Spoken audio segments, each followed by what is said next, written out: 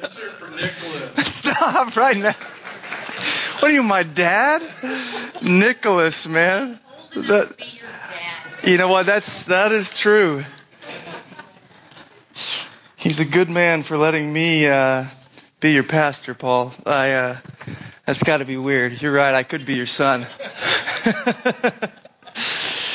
Yeah, my name is Nicholas. No, I'm just kidding. I haven't been called that in a long time. That was what Mom reserved for when I was in trouble, right? The full name comes out in those moments when you know wrath is coming down.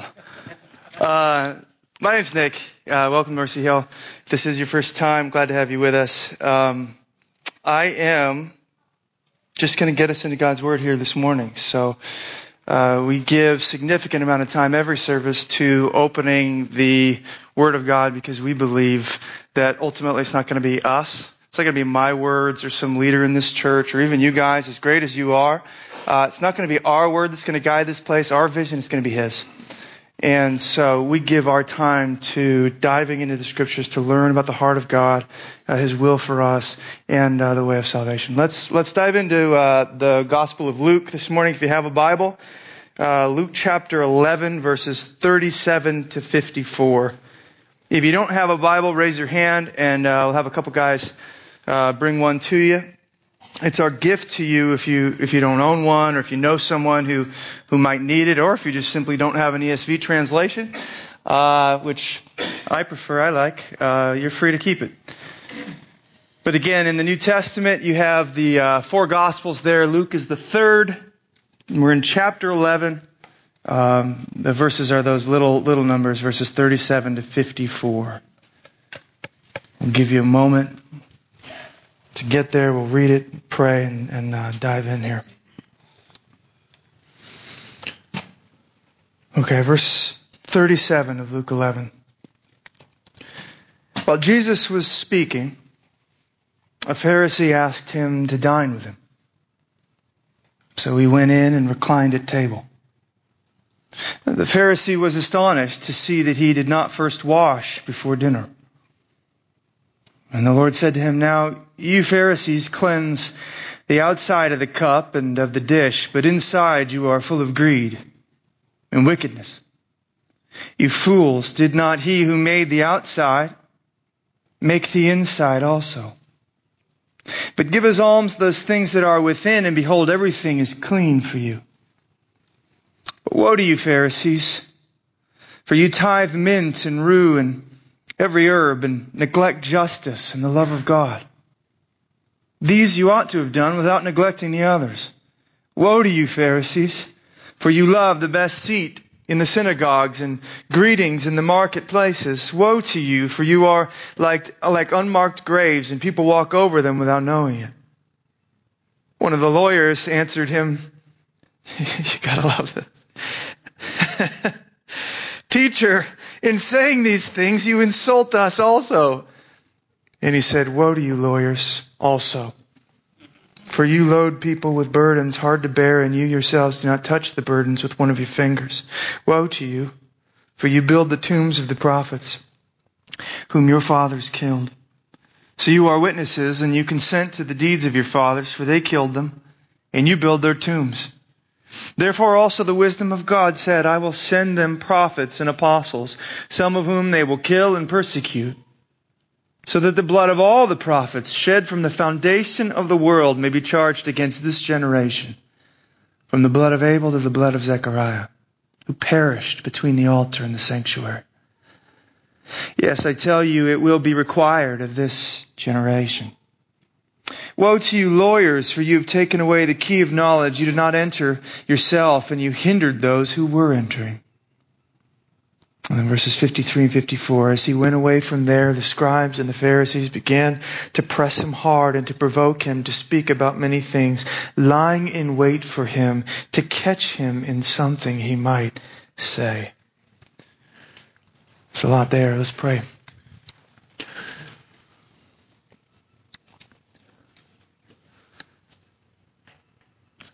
God, what we're after here this morning is the secret things being brought to light. the stuff that's inside of us, the stuff that we try to keep from view of the public, the stuff that only perhaps you know. God, what we want today is for your light, the light of your mercy and grace, to reach us there. For us to lay down the walls, lay down the facade, lay down the fig leaf, lay down whatever it is we're hiding behind, and be honest with you, our Creator and our Redeemer. God, you love us enough to enter into these spaces, and I pray, God, that you would do that through your word, by your Spirit.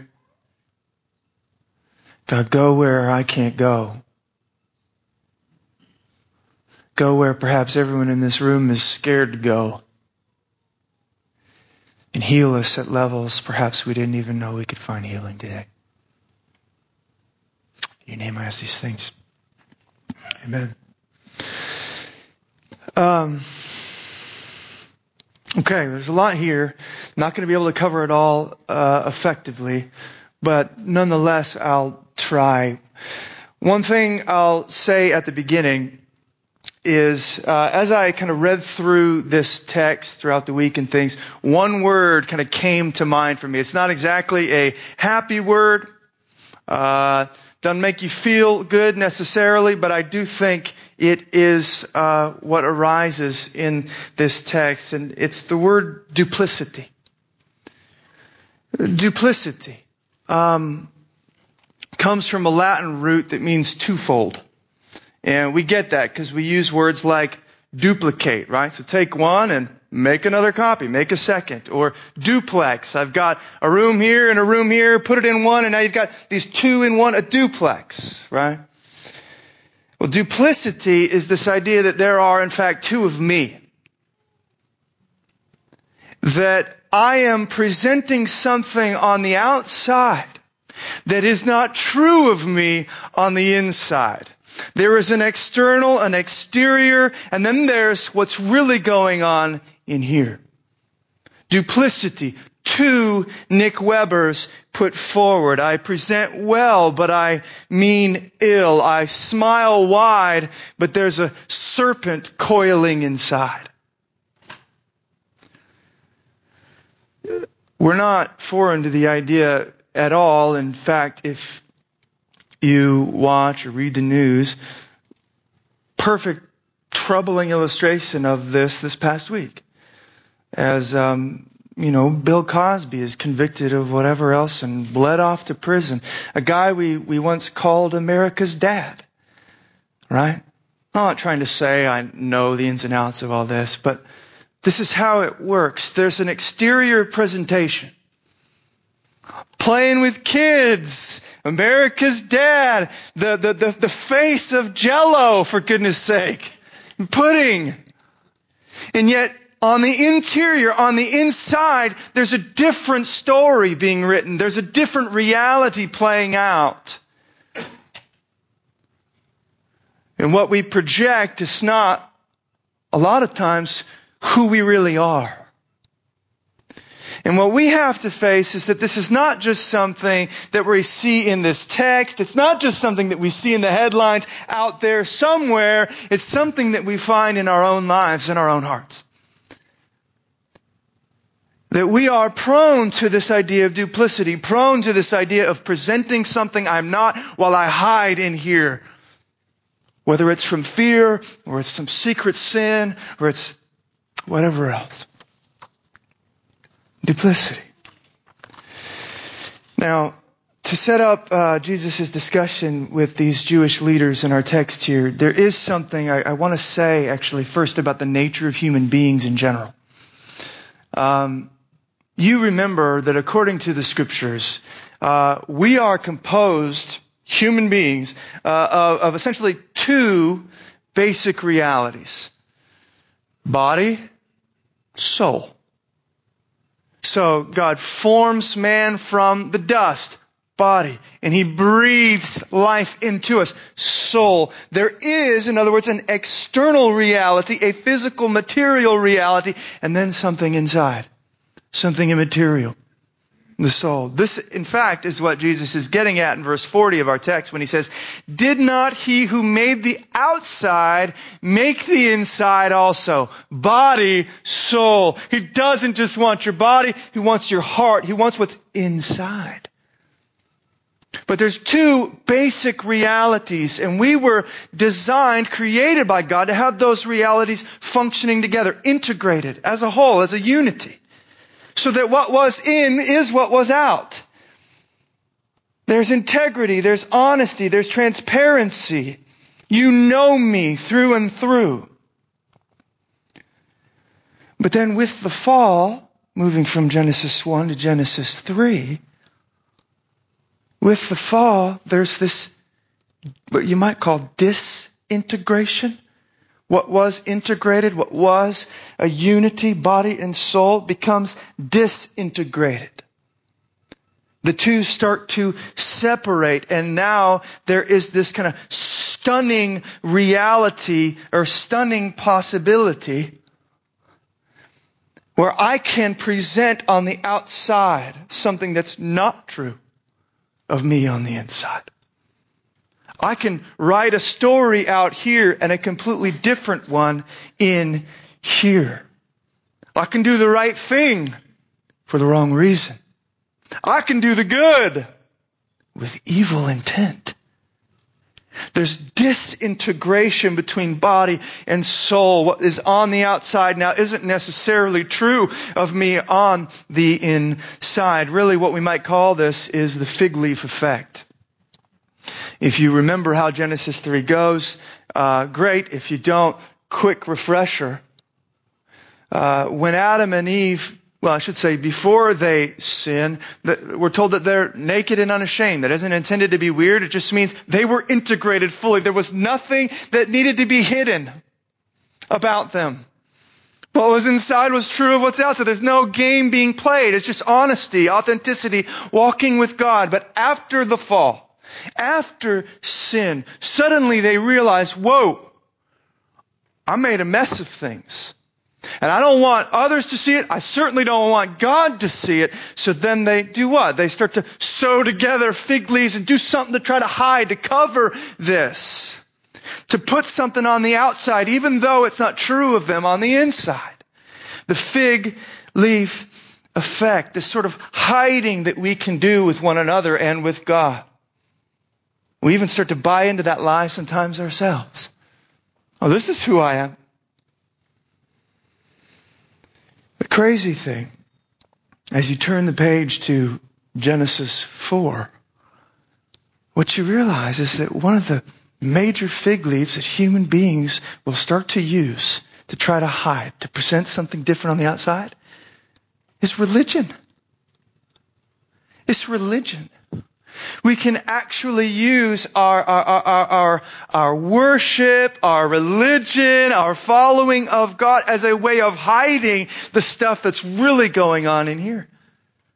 So Cain and Abel, I don't know if you remember this. This is the beginning of, people in our culture talk about the worship wars and how evangelicals and Protestants, they're all fighting. Well, Genesis 4 is the beginning of the worship war, you might say, because Cain and Abel show up, and they both, on the outside, look like they're doing basically the same thing. Bringing an offering, a sacrifice to God in what would look like worship. But what we come to find out is that while Abel's heart is truly invested and engaged in that offering, Cain has other motives in his heart. Maybe it's competition with his brother. Maybe it's wanting something from God for himself and trying to get that. Not quite sure. But what we do know is when God puts His finger on it and says, listen, man, learn from Abel. We can get right here. Watch out for sin. It's crouching at the door and its desire is for you. Well, Cain doesn't go, God, I'm sorry, and kind of bridge the gap between the interior and exterior by repentance and faith. No, instead he just kind of steals that disintegration, and he lashes out on his brother, lies in wait for him and kills him. I don't like this guy being better than me. I don't want that to be what God says. It doesn't make me feel good. So what you find out is that his offering, his religion, his all that stuff was not ever for God and love for God or others. It had something to do with himself. And that gets exposed. This fig leaf kind of breaks down and we see his heart. Now I say all of this. You're probably wondering, where are we going with this? I say all of this because that's really what's happening here in our text. Duplicity, disintegration, the use of religion to cover and hide the reality of my heart, what's going on the inside. Jesus is taking this issue head on. We're going to look at three things here. First, the diagnosis. Jesus is going to point out the duplicity. He's going to point out this disintegration, the division between outside and inside in these religious leaders' lives, the Pharisees, the lawyers. Second, we'll look at the symptoms. So not only is he going to diagnose it, but he's going to tell us how he knows. There are certain things that are going to indicate that this is going on in a person's life. And we'll look at just a few of those symptoms. And then finally, we'll land on this idea of the cure and see how Jesus provides the way to healing, the way back to integration, we might say, the way of redemption, the way of wholeness, salvation. So first, the diagnosis. Now, before I really dive into this, let me at least kind of say a few introductory words to set the scene that's before us. As is often the case, Jesus is ministering around a table. He's ministering around either lunch, dinner, we're not quite sure which, but hanging out with guys around the table, eating food. And I thought it was worth a mention. I've said this numerous times, but I think it's always worth pointing out that one of the things I love about Jesus' life is that the way he does mission is kind of contrary to what we might think. We think of mission or evangelism as we got to get this program going, we got to get this crusade going, we got to do some fancy, I'm waiting on my church to do some fancy, flashy event that I can then invite people to. Jesus' approach to mission is much more organic. It's much more everyday. It's not so much adding programs and things, it's just kind of living everyday life with open eyes. And as an everyday missionary. So when he gets an invite to come to the table to eat some food with these guys, that's a missional opportunity. That's where he does his ministry. That's how he's going to reach them. And the thought that's important for us from this is just, are we walking with open eyes? We who want to be disciples, we who want to be missionaries for Jesus. How many opportunities do we pass by? Are the people in the line in front of us at the grocery store or at the coffee shop or whatever, are these people kind of a nuisance in the way of our agenda, or are they the mission field? In the midst of our everyday stuff, are we seeing how God has put us on mission? Or to put it another way, more specifically related to the text at hand, when is the last time? And this convicts me. When is the last time that you actually carved out an hour, two, whatever, maybe said yes to that coworker who asked you to lunch, even though you wish you had some downtime for yourself or some extra time to get some work done? When's the last time you actually went to grab food, sit around a table with someone who's not walking with Jesus? Just to ask questions, hear more of their story, their heart, learn ways you can pray, serve, bring the good news of Jesus to them. Because that is a big part of Jesus' missional program. Eating. I think we can handle it. I think we can do it. I'd encourage you to pray on that. But here Jesus is about to gather with these Jewish leaders, and they're around this table. Now, they're all washing up and things like that, and he just casually skips that part and sits down. Now, the people gathered around see him skip the washings and things and they start whispering among themselves. They start to get worked up. The word in our text is astonished. They're astonished. They're amazed. Now, a few things about what's happening here, just for clarification. First, we're not talking about hygiene, okay? Like, I know some of us, you're like me, you probably had one of those moms, right, who dinner's ready, calls you in from outside. Oh no, son, don't you just sit down at the table. You've been playing with dirt, playing with bugs, throwing rocks. You're not just sit down and eat food before you wash your hands, right? She was astonished. That's not what this is. This isn't hygiene. This isn't wash your hands and get off the physical dirt. This is a ritual, a religious act that Jesus is neglecting. It's ceremonial cleanness, according to the Pharisees and lawyers, that Jesus is not meeting up or matching those standards. But second, though this Pharisee in particular is getting all worked up over something seemingly biblical, like ceremonial cleanness, what we need to understand is actually what Jesus is not doing, what he is breaking, is not so much something that derives from the Mosaic law, but something that through years of tradition, these men have kind of extrapolated and drawn out and added to the law. So certainly there are some things for priests or others where there would be certain washings of hands as they came to the temple, but then these Pharisees and these other guys were bringing this stuff into the everyday, saying, listen, we want to be extra holy, so we need to do this. If you're a good Jew, you're going to do X, Y, and Z and wash this way and that way before you even eat your dinner. And so we need to know, not only is it not just hygiene, but supposedly it's ceremonial cleanness. But beyond that, it's not ceremonial cleanness according to the Bible standards, but some other standards imposed by these religious leaders. It's what Mark would call the tradition of the elders. So extra stuff added to the Bible, and Jesus isn't playing game. He isn't playing ball. He's not matching up. Third thing to note, and I love this, is that Jesus does this on purpose. It's not like he just doesn't know that these are the rules. It's not like he just doesn't know that this is kind of what they would be expecting or wanting him to do. Oh, he knows. And he goes after the idols that are reigning in their heart. He kind of pokes at the fig leaf that they are hiding behind. He kind of coaxes out the snake, if you will, in hopes of healing the heart, exposing stuff and bringing them to God in a real, honest way. Not this game that they're playing. So he knows. He does it on purpose. Now, for the diagnosis. Jesus is going to point out the duplicity, the disintegration, the breakdown between their external presentation and their internal reality. And he's going to do it actually by way of giving us just a couple of pictures. A couple of pretty profound illustrations or images. The first comes straight away there in verse 39.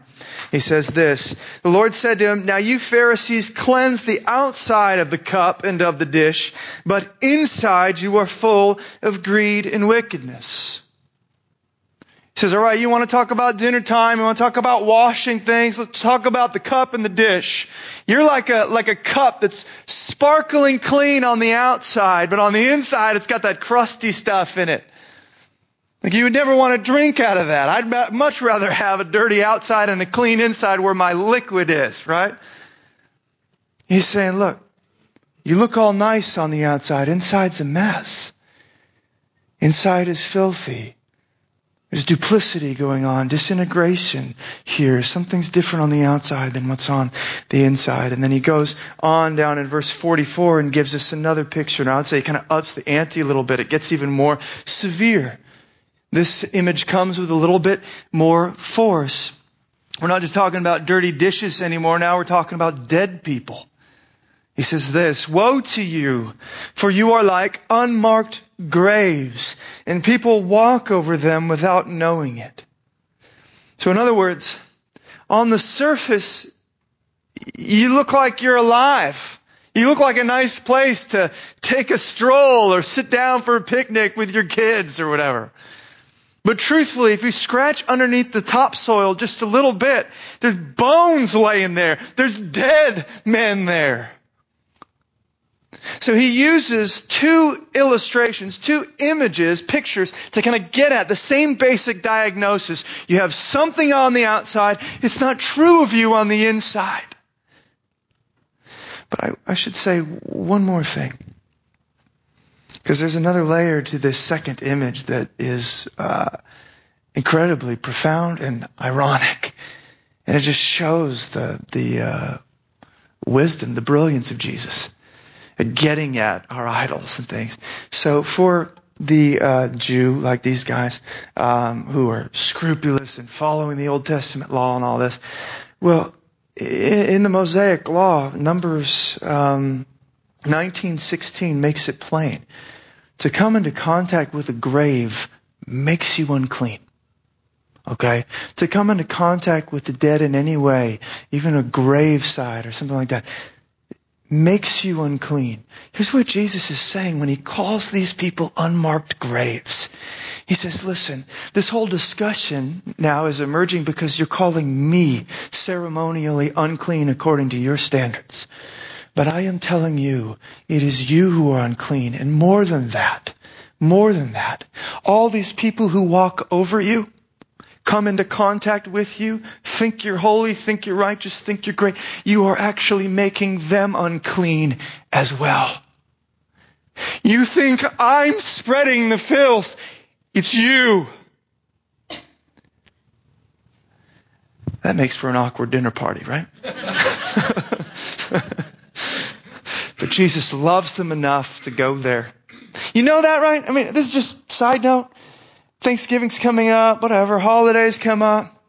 You know how you have those things, like especially Jesus, if you bring him up, if you go there, it's going to get awkward with certain people. Just think about it. Jesus knows that, but he loves them enough to go there. Now, there is one more thing I want to say before I move to the idea of the symptoms that Jesus identifies. Because I think some of us that read this carefully, you probably noticed even just on a superficial kind of glance at this text, you notice that Jesus is upset. He doesn't seem like the sheep stroking, nice, glowing, effeminate Jesus that's often pictured. He seems like, I might say he sounds a little angry, a little bit upset. He's using harsh language. It doesn't sound so nice. It's like the gloves are coming off and Jesus is calling these guys into the ring. And I want to address that for a moment. I mean, you saw that, right? So if you notice verse 40, he says, "You fools." That doesn't sound very kind. Or verse 42 and other places. "Woe to you! Woe to you! Woe to you! Woe to you!" Just keeps laying on woe after woe after woe. And I mentioned it as we were reading the text even. One of the experts in the Mosaic Law, as Jesus is doing this, a lawyer speaks up. Again, don't think law and order. Think a lawyer who's like an expert in the Mosaic Law. Speaks up and says, listen, you realize what you're doing, right? You're insulting me in all the stuff that you're saying. And what does Jesus do? Does he back up and go, oh, you're right, I get a little out of hand. I'm sorry. Let me dial that back. Forgive me. No, he says, okay, you want in the ring too? Let's go.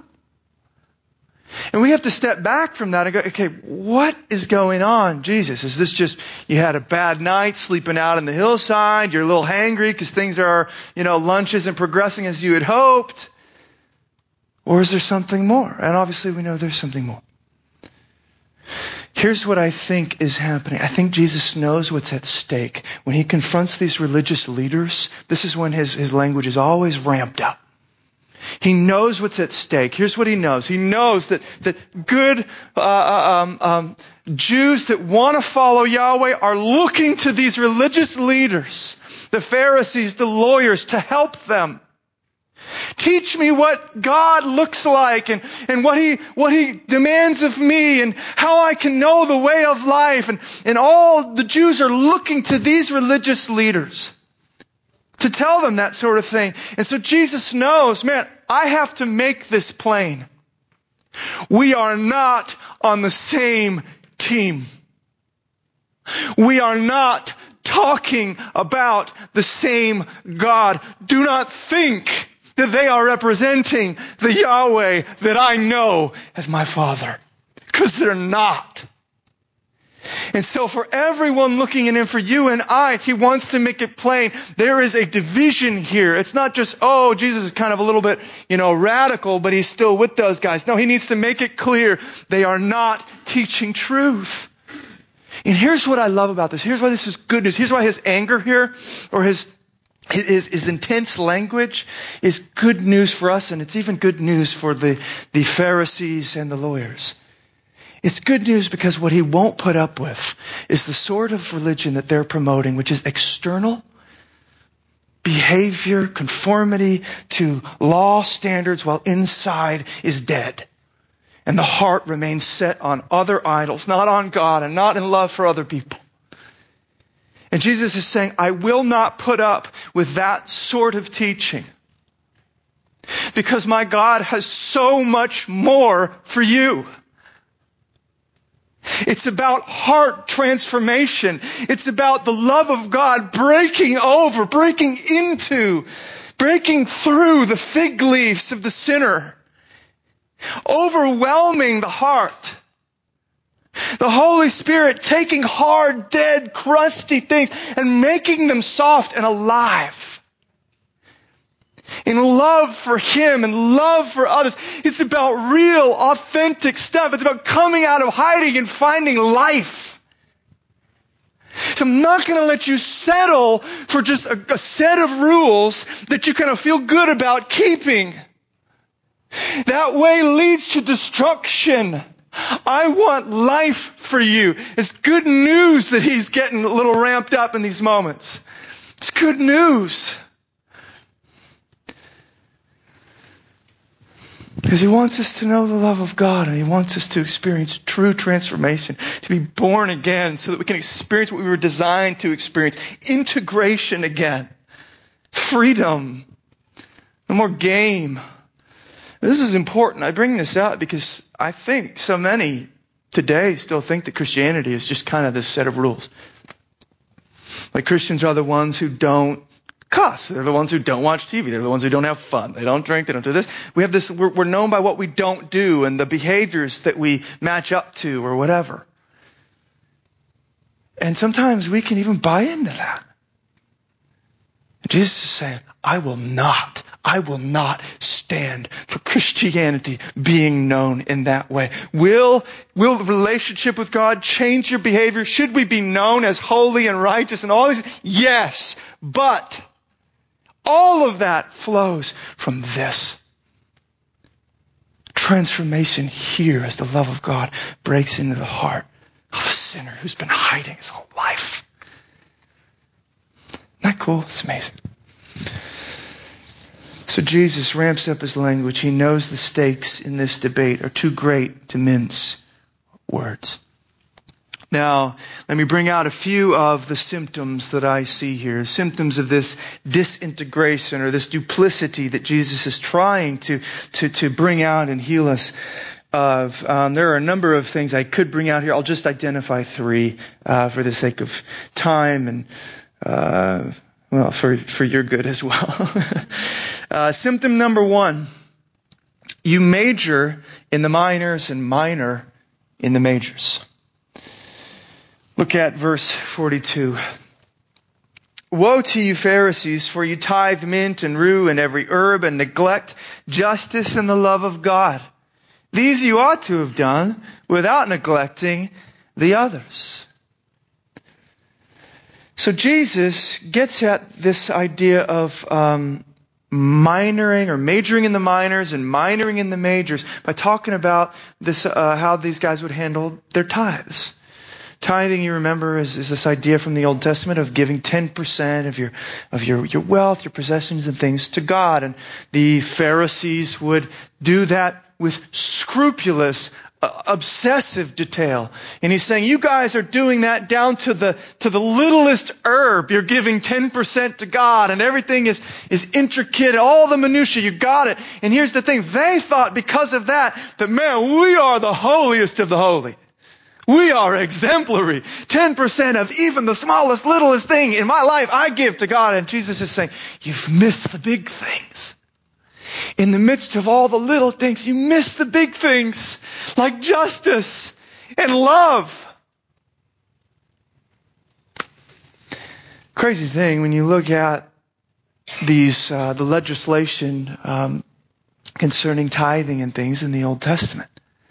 What you come to find out, I think, is that you see God doesn't want your stuff. Let's just get that clear right away. God doesn't need your stuff. He doesn't want you. He made your stuff. He gave you the stuff. He doesn't need it back. There's something else He's after. And here's what He's trying to do. He's trying to cultivate in you a grateful and generous heart. That's what we see. He's trying to remind them by calling for a tithe to be given back to Him. He's trying to remind them of His faithfulness and His provision. And He's trying to cultivate in them an awareness of that so that they have these grateful hearts. And they're generous with their stuff because they know God gave it all to them in the first place. So the point is to get at the heart and to cultivate a heart of love for God and love for others. How you handle the 10% was intended to set the tone for how you'd handle the other 90. Because you remember, wow, it's all from Him in the first place. He's going to provide for us. It's going to be fine. He's got my heart. Here's my heart. Lord, take it. Everything else, whatever you want to do with me, it's yours. But instead, these guys were taking the tithe and going in the opposite direction. They were using it to draw lines, to build walls. What they were doing is saying, all right, break out the scales, break out the scales. All right, here's my 10%. Draw that line. Now, God, that's your piece. That's your cut. All right, fine. That's your cut. This other 90% is mine. It's mine. I gave you what you wanted. Now let me go and get what I want with what's left. He's going, you missed it. You missed it. It's about relationship with God and generous, hearts that flow from that, gratitude and worship. Not give me your stuff and then go get the things you care about. Don't care about me. I love you. That's the point of this whole exchange. And the dangerous thing about this fig leaf religion stuff is that these guys, while they were in such sin, while they were majoring in the minors, actually were self-congratulating. Actually were feeling justified and holy, even at the same time as their activities sealed their condemnation and their sin as they minored in the major things of love for God and other people. That's the danger here. Now, when I was in seminary, I must say, while there was so much. And honestly, almost every time I go to prepare a sermon, I go, thank you, God, for my time in seminary. I learned so much about the Scriptures. And I remember preaching sermons for week after week for 5 years without seminary and the things I had learned there. And it was like every week I'm going, what does that mean? What am I doing with that? Every week was just this stressful ordeal because I wanted to be true to the Scriptures, but I didn't have a background really of studying them deeply. So I'm so grateful for all the stuff I learned there. But I will tell you, gosh, there were times where I thought, man, I bet you Jesus could walk into this room right now and talk to us like He talks to this Pharisee here. You guys are majoring in the minors and minoring in the majors. You love your theological distinctions and parsing out all this stuff and the debates that come over the minutia of the Scriptures while you neglect the mission. You have the gospel. Who's taking it to them? Yes, the goal was to sit in that and then go, but still you kind of get stuck there. There's this danger in it where you kind of get into your own little world and you miss the big picture of what knowing God is supposed to do. Who cares if you know Greek and Hebrew if you don't have the courage or the heart to walk across the street and tell your neighbor about Jesus? Who cares? Doesn't mean that knowing Greek and Hebrew is bad. It just means it's not the point. Just like Jesus says, you should have done the little things, but don't neglect the big things. This was to lead you there. God forbid that we become a church that's known for this sort of stuff. Like, oh, they got good Bible studies at that church. Man, that pastor preaches a good sermon. They are meticulous about their practices and their little behavior things and their spiritual disciplines. But I don't think I've ever seen them serve the city. Feels a little crusty whenever I talk to them, like they're just waiting to point out the stuff I'm doing that's wrong. I don't see concern for justice, the oppressed around us. Love for God. So there's this danger in the midst of this stuff that it doesn't lead where it was intended to lead. And that's when you kind of know that your religion has kind of become a fig leaf. You're using it to justify yourself, feel good about yourself, but at the end of the day, you don't really have a concern for God or for other people. It's for you. That's what Jesus is getting at here. It's not about love. It's not. You've heard enough on this one. Symptom number 2. You savor the show. You savor the show. Look at verse 43 now with me. Woe to you Pharisees, Jesus says, for you love the best seat in the synagogues and greetings in the marketplaces. So they like the honor. They liked the esteem that came with their religious position and authority. It felt good to be recognized and admired. They loved it. Hey, Pastor! Oh, that was a great sermon last Sunday. Thanks. Thank you so much. And in your heart, you're just loving it, right? Far too often, men use their service of God as an underhanded attempt to unseat Him. Did you hear that? In other words, while they're praising Him with their lips, they're craving praise for themselves in their hearts. So these guys, for doing all this stuff and all the time, did you hear how much they tithe? Do you hear how scrupulous they are in their disciplines? Wow, that guy is holy. Praise God. Praise God. Just loving it. In their service of God, attempting to unseat Him and become God themselves. Craving praise from me. And I recently came across this quote from the late Puritan, perhaps you've heard of him, John Owen. And when I read it, it just cut me to the heart. And I printed it out, put it on the side of my desk. That's the great thing about being a Christian when you know the grace of God, is the things that cut you to the heart and actually hurt you, you know are there to heal you because you know His grace. It's like, I've got to have that in front of me every day. I love that. Hit me again. Let me read this to you. It's a bit archaic in its language, but it's profound. John Owen writes this. A minister may fill his pews, his communion roll, the mouths of the public, but what that minister is on his knees in secret before God Almighty, that he is and no more. Do you hear that? What he's saying is, who cares how big your church is? Who cares how if all the pews are filled? It's not the measure of a Christian or a minister. Who cares if you look successful to the world and they're all talking about you and your church is the buzz in town?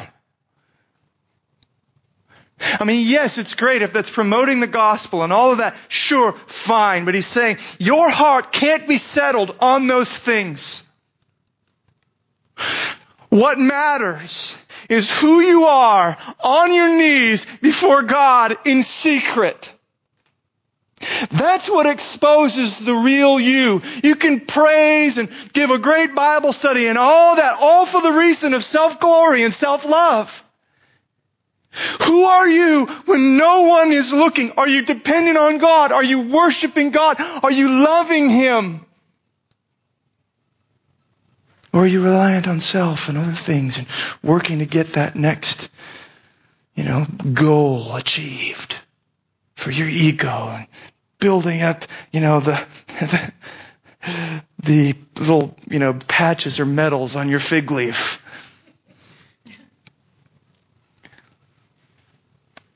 I read that and I was on the floor. But you need to think about this for yourself and the way that you walk as a Christian or the way that you pursue work or other things. How do you feel when your labor goes unnoticed by others? Let me just ask you a few questions. Is it enough to know that God sees every cup of water you give in Jesus' name and will reward you for it? Or must other people see and praise you for it as well?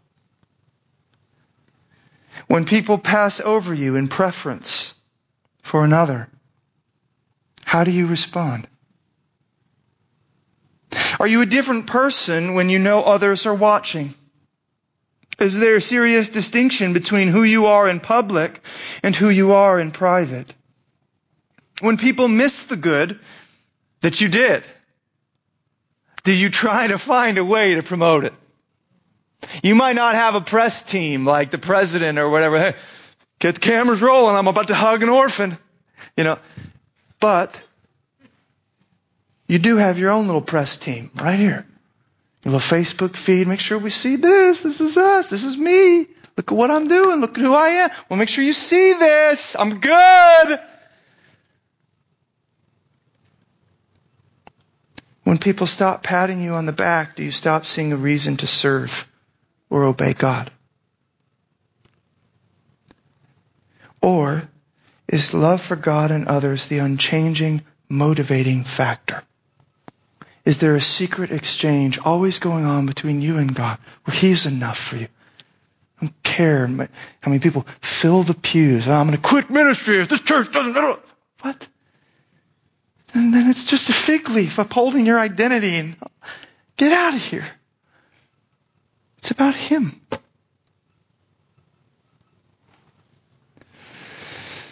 Symptom number 3. You'd rather kill than confess. You thought maybe these would get easier. You'd rather kill than confess. Jesus gives us a lot in verses 47 to 51, but the basic sense is that God has been pursuing them with prophet after prophet, year after year, saying, listen, I see what's in your heart. You're not fooling me. Repent and return. And they would rather kill those prophets than confess to what's inside. That's what Jesus is saying there when He talks about the blood of Abel and the blood of Zechariah being on your hands. That's why I mentioned Abel even in the beginning. He's saying you guys are like Cain. The crazy thing with the Abel and Zechariah thing is in the way the Hebrew Bible was ordered. Abel is the first murder recorded in the first book. Zechariah, the last murder recorded in the last book. He said, it's been going on the entire time. And you're just following suit. Just like Cain. Just like King Joash murdered Zechariah right there in the temple without a thought about Yahweh who dwells within. Let me ask you some more questions then. How do you respond when someone points out sin in your life? When someone touches on something behind the fig leaf? How do you respond? Do you listen? Invite discussion? Pray and repent where appropriate? Or do you dress for war? Okay, you want to talk about me? I got plenty on you. Thank you very much. Rather kill than confess. When your heart is open to God, you'll be open to correction. You'll be open to being wrong. Your whole identity isn't staked on your image. It's not staked on your performance, your righteousness. It's on God and the acceptance and righteousness that you have in Christ. So you can hear another person out without getting all worked up, because in many ways you agree with them. Oh, I know there's stuff there that I don't even see yet. So maybe you're an instrument of mercy, coming to help, heal. You think I'm there all the time? Just ask Megan. I'm not. Self-righteous people, for all of their apparent confidence and strength, are actually the most insecure people on the planet. Why? Because they are always having to uphold and defend something that they know in their hearts isn't true of them. They always have to have the press cameras rolling when they're doing something good. And they always have to silence the critics when they identify something bad. It's an anxious affair. It's an insecure affair. Because it's not ultimately true of them on the inside, and they won't own it. They'd rather kill than confess. In fact, that's what these guys are going to do, as we know, to Jesus. And you see that there, verse 53, 54. They're not changed. They're ready to kill. As he went away from there, the scribes and the Pharisees began to press him hard and to provoke him to speak about many things, lying in wait for him, to catch him in something he might say. Even the language recalls Cain, lying in the field, waiting for Abel, waiting to pounce. And these men, like that, waiting for an opportunity to kill Jesus. Surprisingly, ironically, this is what leads us to the last piece for this morning, namely the cure.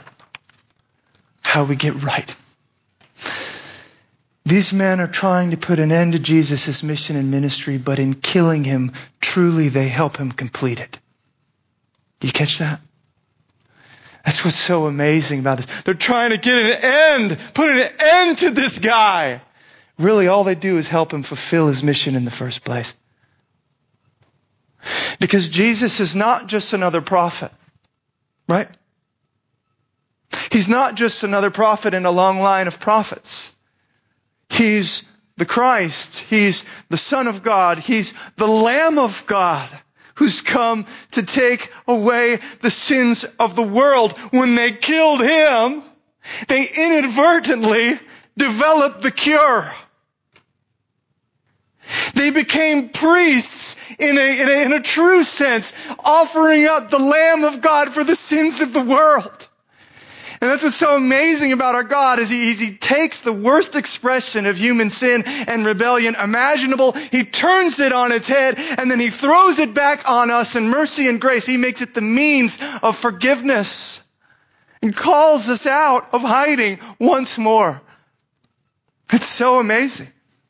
The author of Hebrews tells us, and I want you to hear this today, the blood of Jesus speaks a better word than the blood of Abel. This is Hebrews 12:24. In Genesis 4, the blood of Abel, God says, is crying out from the ground. He hears it. He approaches Cain. He says, man, it's crying out for vengeance and justice. So he curses Cain. But the blood of Jesus speaks a better word, the author of Hebrews says. It's crying out from the cross, but not for our condemnation, for our pardon, for our forgiveness, for our justification, sinners though we are.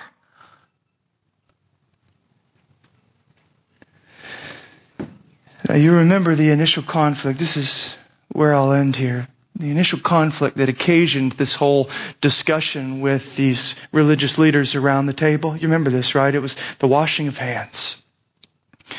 Well, I was reading one commentator on why they would do that, and here's what he said. Before eating anything, scrupulous Jews had water poured over their hands to remove the defilement contracted by their contact with a sinful world.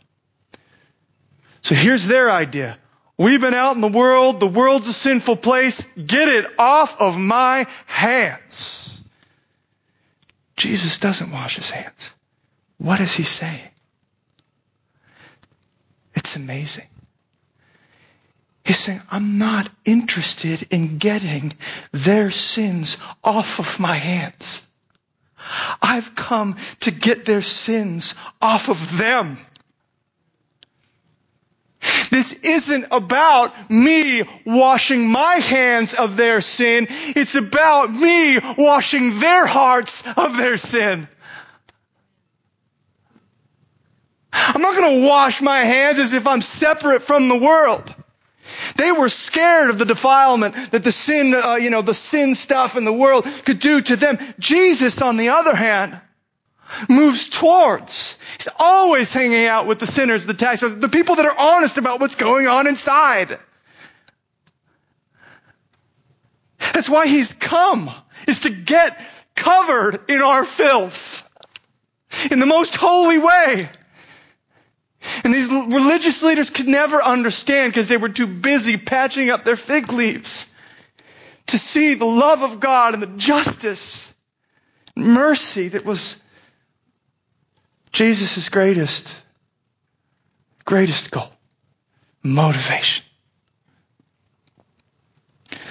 So here He is this morning. And He's calling out to us. Maybe confronting us in a loving way.